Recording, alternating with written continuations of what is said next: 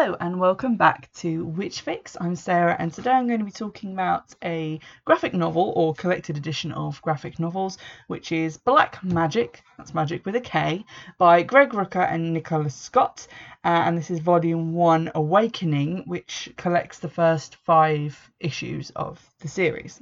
Now, currently out there are 2 volumes of collected comics. There's volume 1, volume 2, and there have been 11 individual issues published. The volume 1, which is the one I'm talking about, was published in April 2016, and then volume 2 was published in May of 2018.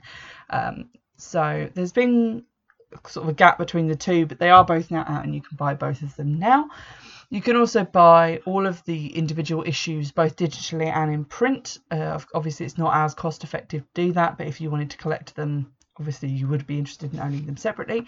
There are currently 11 issues out, and looking at the website for Image Comics, which is the imprint under which these are published, the last individual issue came out in March 2018, which is slightly annoying because I read volume 1 and 2 and 2 ends on a cliffhanger, much like volume 1, and there has been nothing since March 2018, and before then they were published, every 2 months, so September 2017, November 2017, January, and then March of 2018, and nothing since. So I'm a bit confused as to whether they've taken a break from producing these or if it's been cancelled indefinitely. But with that in mind, I have to say I do heartily recommend these. These are probably my favourite graphic novels to do with Wicca and witchcraft. That's probably because they are based in a genre which I absolutely love, and that is crime. So to give you some idea of what they're about, the main character of Black Magic is Rowan Black, who is a Portsmouth police officer in America. She appears to be a practicing Wiccan, although is in the closet at work, and at the start of issue 1 she is attending a very Wiccan seeming ceremony. There's a high priestess, everyone's wearing robes, there's a Wiccan altar, and she is called away to attend a hostage situation. A man has taken 5 hostages in a restaurant and he will only speak to her, so they've called her to come and talk to him. It's subsequently revealed that that guy in the restaurant has covered himself in kerosene and that his intention is to set her on fire and himself on fire and burn the restaurant to the ground. But using magic, Rowan is able to escape from that situation and the guy dies. And this sets off events which lead to the investigation of his murder. And he is in fact connected by a symbol on his lighter to an ancient group known as Aira, which is AIRA, and they appear to be witch hunters, following, I guess, law similar to the Malleus Maleficarum, the witch's hammer, so that's sort of where the hammer comes into it, I guess. It's revealed throughout Awakening Volume 1 that although Rowan Black is a practicing Wiccan, she's also a witch from a long line of witches, and through this family line of the Blacks, every generation she is born again, essentially.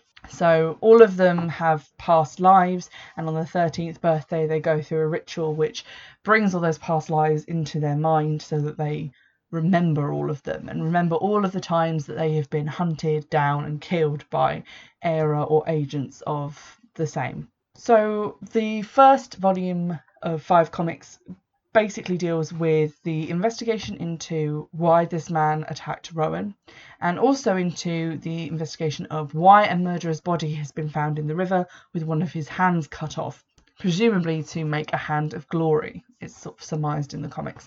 And with her high priestess and friend Alex, Rowan is trying to work out the involvement of Aira and also try and cover up that involvement, even though she is being investigated on the mundane level as well for her involvement in the death at the restaurant.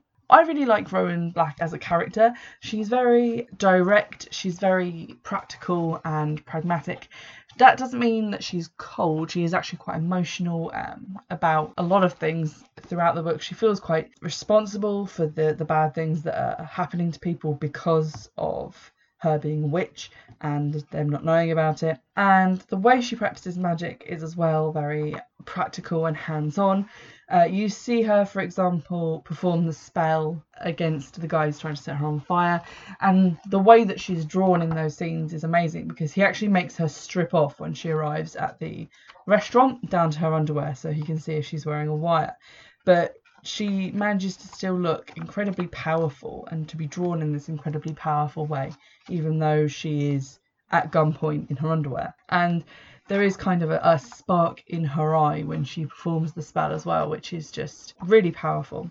And also you get to see her putting wards around her house and using all her sort of witchy items, which are very traditional, ancient looking witch items, very like hand-bound books, pestle and mortar, big bunches of herbs, that sort of thing. The comic art itself, I'm not really someone who reads a lot of graphic novels, but it's really good. It's very realistic. It's not really stylized in any way. It is in sort of black and white and a kind of mauvish grayscale. But there are occasional shots of colour. For example, when Rowan is casting the spell to prevent herself being set on fire, I said, you see the spark in her eyes, and they're actually, the irises are drawn in colour, and then the fire itself is drawn in colour as well. And then when you usually see like the magic effects, like runes that have been traced on items, those glow blue in this sort of black and white art style. It is very effective. Like I said, the first issue, first collected edition, ends on a cliffhanger. It seems to be that it's not just Aera that's involved, there's also maybe demons or some sort of underworld creatures involved as well, because you see them sort of in issue 5. It's not really explained who they are or what they really want, so that made me very keen to grab hold of issue 2, which I will talk about in a separate episode, but it's just as good as the first one. So the characters are really good.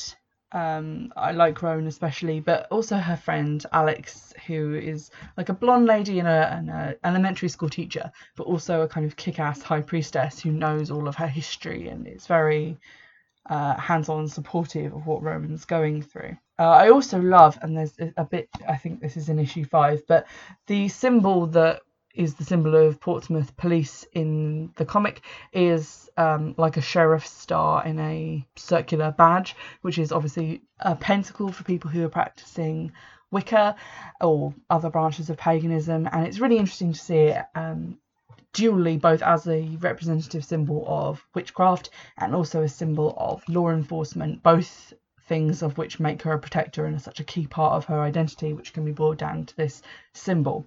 And symbol is something that this comic does really well. It's just quite an interesting one to look at. The art style is really lovely, although there are bits when they've hauled this bloated corpse out of the river where you kind of wish it wasn't so realistic. But aside from that, it's pretty tame in its contents. There's nothing like terrible in there. It is recommended for mature readers, but I think again that's just because you see the body of the murder victim. One of the things that I really like about it is when Rowan gets to Alex's house, she wants to get inside and Alex isn't, in evidence. So she grabs hold of the door handle and finds that the house is locked. And then she actually talks to the house and says, "You know me, let me in." And the house, like the door, opens for her. And I really like that kind of practical magic kind of feel to it, where it's not all spells and high magic and ceremonial stuff. It's also these innate magics of witch to witch and witch to their own environment. Now, as I said, I don't know if they're continuing this series. I really, really hope they are, because volume 2 also ends on a cliffhanger, and I would hate to lose a series which combines two of my favourite things, which is witchcraft and procedural crime dramas. So I have tweeted Image Comics Twitter account and Greg Wicker's Twitter account, but I haven't seen a response, and I've been checking them and there hasn't been a thing saying like, oh yeah, we're working on the next issue of Black Magic. So I don't know when the next one's coming out, but you can pick the 2 existing volumes up for like not a lot of money.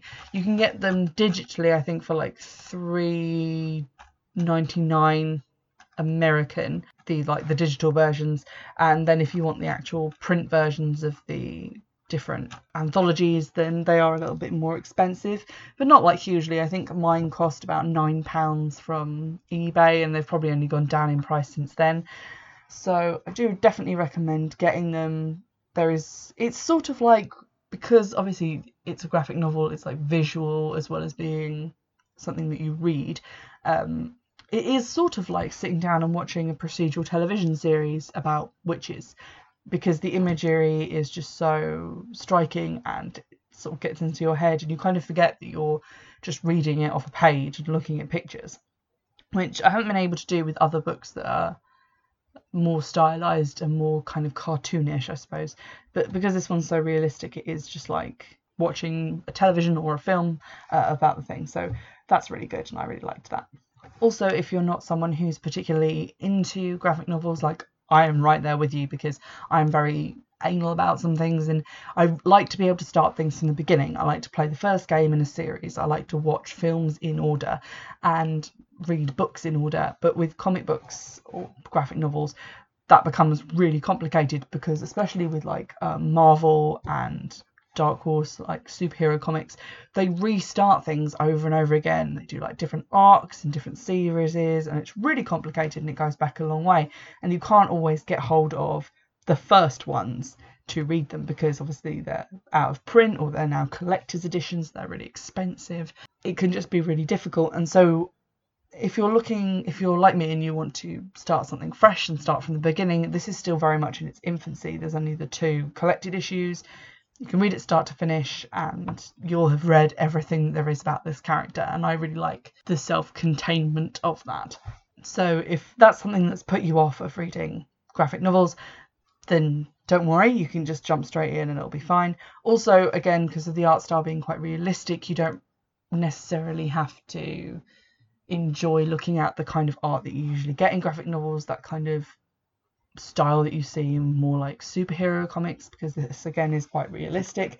It also feels more grown up, I guess, because it's in like the black and white and it's got the realistic art and it's dealing with quite grown up and mature themes.